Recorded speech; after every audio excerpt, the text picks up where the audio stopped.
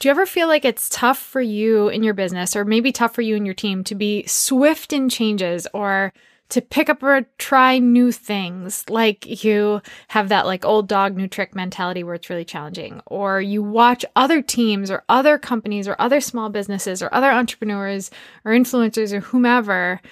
You watch them test a new product or pitch a new idea like it's always been a part of the plan. But whenever you look at what's ahead, you feel like there's really no space for quick new changes, or like you don't have the agility or the ability to do it. That's what we're talking about today. The permission and the necessity to be agile in your business. And as the leader, how you get buy-in from the people who are behind it with you, everyone from your team members to your potential clients, customers, prospects, and so on. So instead of everything you do feeling like it needs a long runway and a lot of resources, or like it's a slog in the mud, let's talk about how it could look with more agility in your business.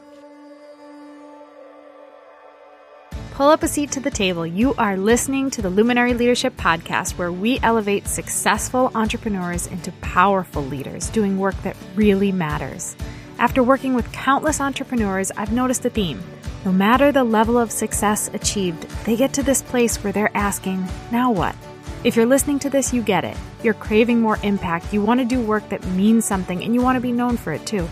Somewhere along the way, it wasn't just about growing a business anymore. It became time to build your legacy. Plus, building the dream at the expense of everything else that matters, family, freedom, joy, is no dream at all. The Luminary Leadership Podcast is where industry leaders come to break through to their next level of achievement, purpose, and impact.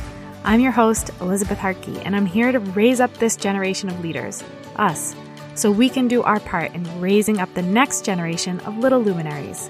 Get ready as we break down all things entrepreneurial leadership in a way that isn't being talked about. We both know you don't just need another strategy. It's time for your breakthrough.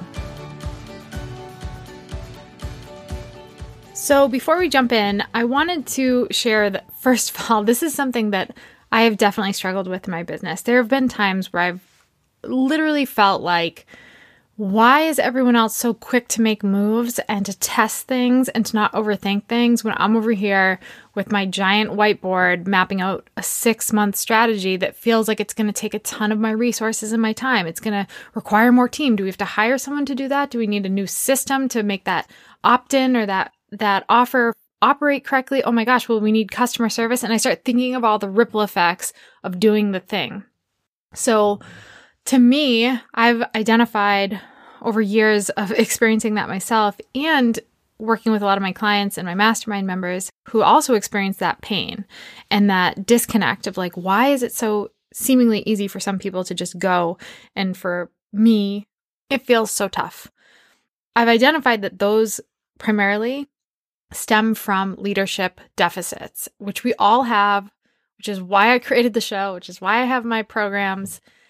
So I'm going to talk first about some of the leadership struggles that can totally prevent and get in the way of being agile. And there are areas that we can work on and at the very least become more conscious of. So when they creep up, we can get them in check and still pursue the things that are on our hearts and the things that we can create and do that are going to move us forward, move us closer to our vision, help us be more profitable, help us support our teams, help us make the impact that we want to make, and help us in turn show up in a bigger way for our families. All right, the first deficit that you might experience, might not even be aware of, is just not wanting to rock the boat. Like things are actually going fine, right? The offers you have are doing okay and your clients are content and your team's good. But good is the enemy of great. And I think sometimes when you have that feeling, oh, I don't know, I just don't want to like make things tougher for the team, or I don't want to make things tougher on me right now. I'm in a good season. Things feel pretty easy. That's a major red flag for there's a gap in your leadership, because leaders are always seeing the possibility and the potential. They're not weighing whether or not they're going to do the right thing based on what's easier or what's harder. So that not wanting to rock the boat, the fear of kind of dipping your toes into something new, the possibility of it not going well, like all those things, that's the first piece, is identifying, man, is that holding me back? Right in line with that is the fear of the unknown, right? The fear of failure.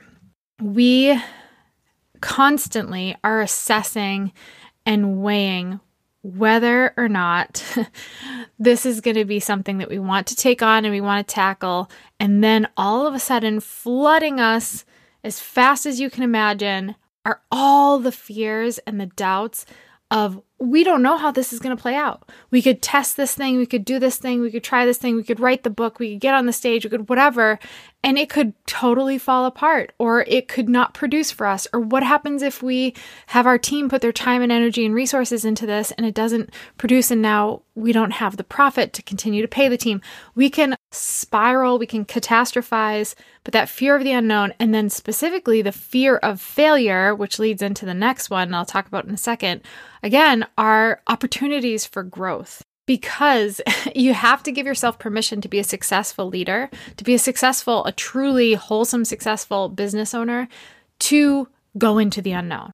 I remember hearing John Maxwell speak live at a conference, and he talked about how when you're in the car, in the dark, and you're driving, you can only see as far as your headlights take you, but you keep driving. You literally are driving completely into the unknown. You have maybe 20, 25 feet or more, a little bit more of visual as to what you do know.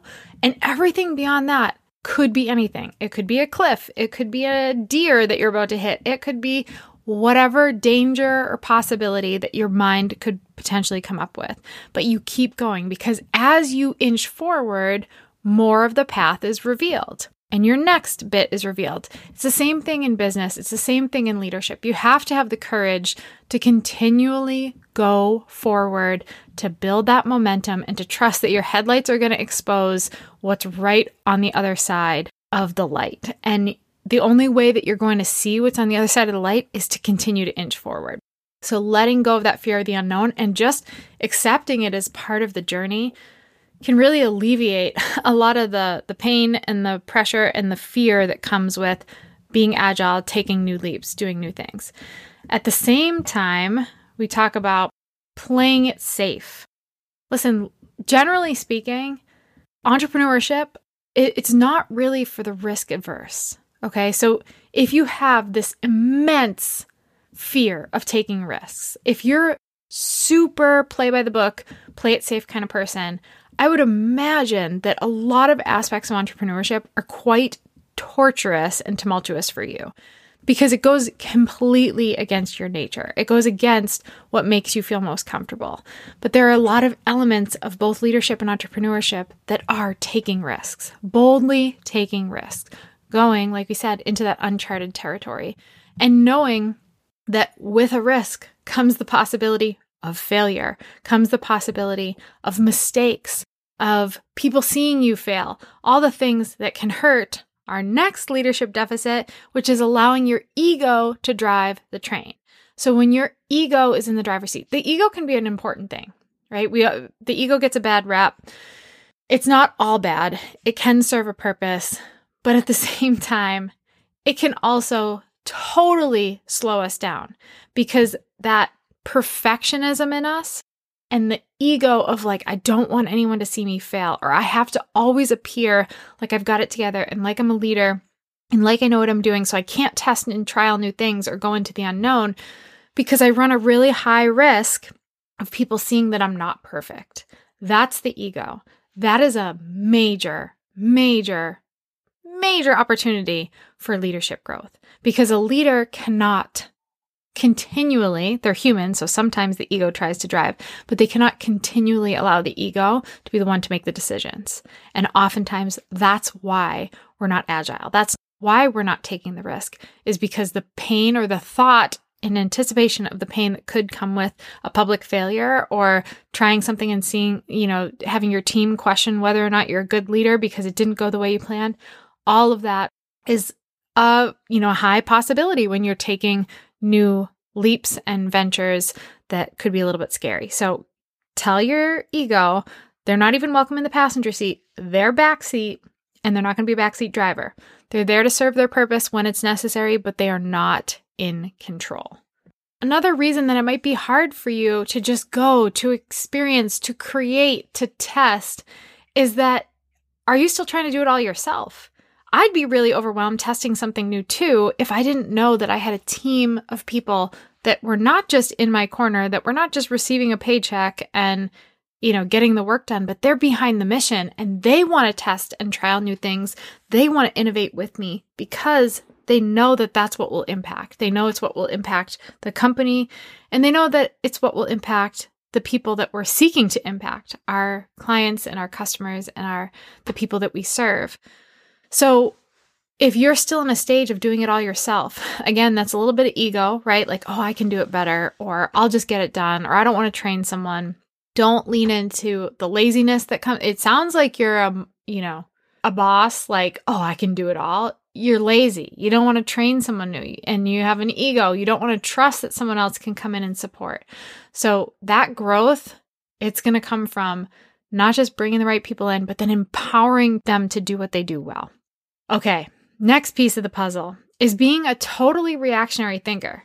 This one sounds kind of, in opposition of what we're talking about, being agile, just going, creating, testing, being off the cuff. But part of that comes from being a visionary thinker, being proactive, seeing how this one move today could get you closer to the long-term vision. If you're constantly in reactionary mode and you're just thinking about, I just have to do what's under my nose, I have way too many tasks that I have to work through in my project management system right now, I don't have the capacity to try something new, you're totally in, hey, what I can see in my headlights is the only stuff I can touch. I can't touch anything beyond it.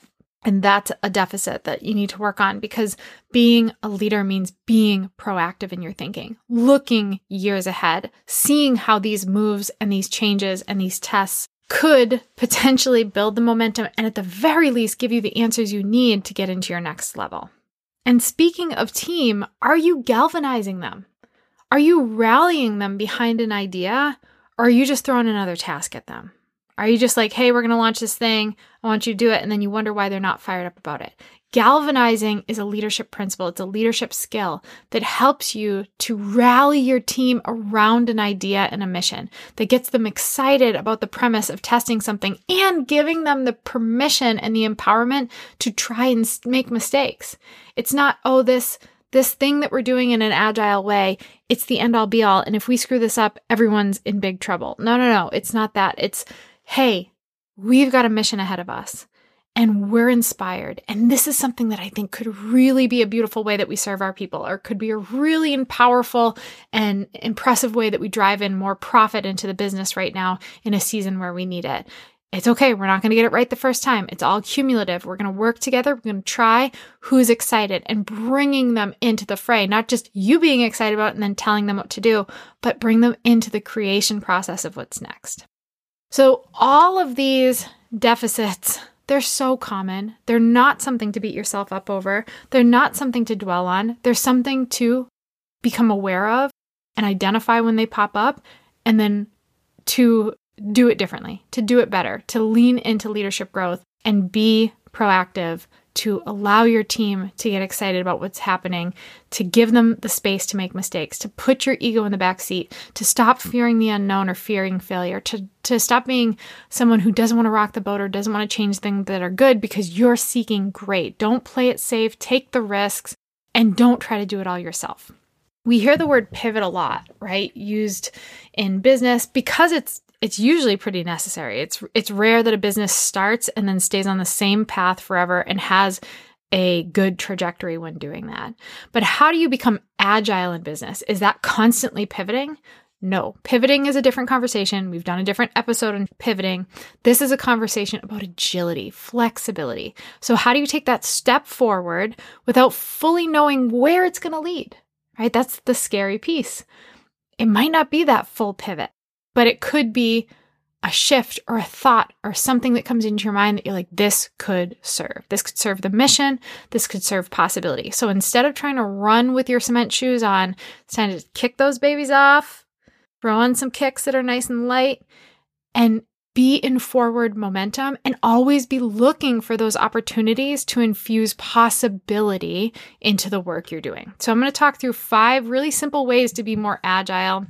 And this all stems from us learning to do it in real time as a team. I'm the type that I struggle with a lot of those deficits that I mentioned to you. I have struggled with those over the years, and there have been things I've been actively working on. But now as a team, we are way more quick to make a change when something isn't working, to test something new, to try something different when we see the possibility and the opportunity to do it. So if you've been with us for a while, we've been through pivots, which are a little bit bigger, trying to turn the cruise ship, right? Like it's like, woo, we're redirecting, we're recalibrating. But then there's agility. I view agility as like you're in the speedboat and you got to like make a quick turn around a buoy. Like it's just being quick to make changes and to shift and maybe slightly change direction, but it's not this big turn that's overwhelming and scary. So in the last year, we were gearing up for quite a while for our Raising Luminaries Co-op, which is our place for what we call founder families, people who are entrepreneurs, who are passionate about their mission and business, but they're also raising leaders of their own. They have families and they want to bring those families together. They want to find success in business, but also success in their home. And we provide them the resources to do that.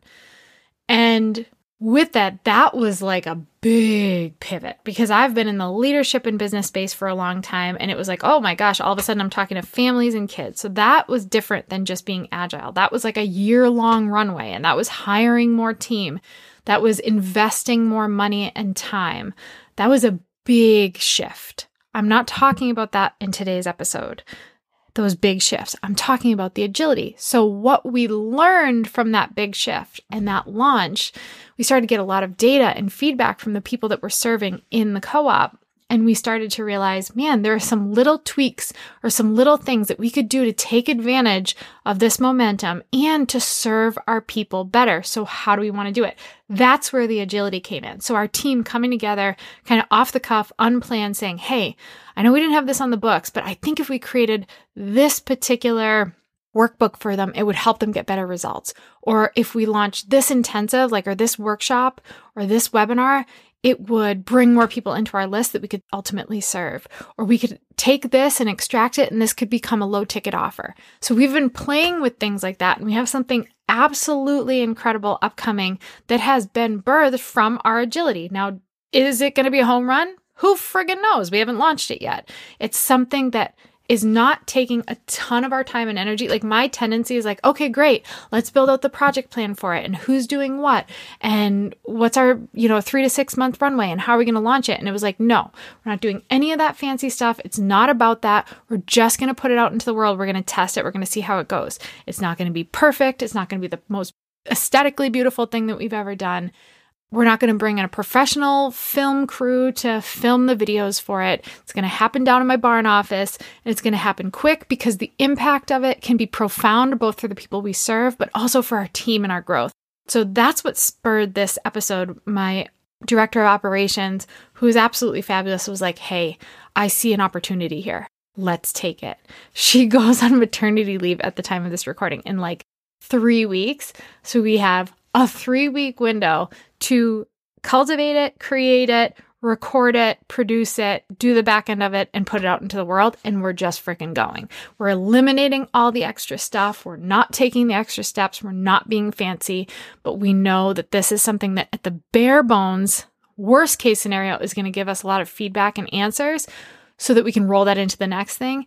And best case scenario, it's a massive success. So here are the 5 ways we've become more agile through this process of launching this awesome thing that you're going to want to keep an eye out for. I'll just give you a little hint. If you go to luminaryleadershipco.com/clarity, we all want a little clarity, don't we? You can get your hands on it when it comes out. But in the meantime, let's talk about these 5 things.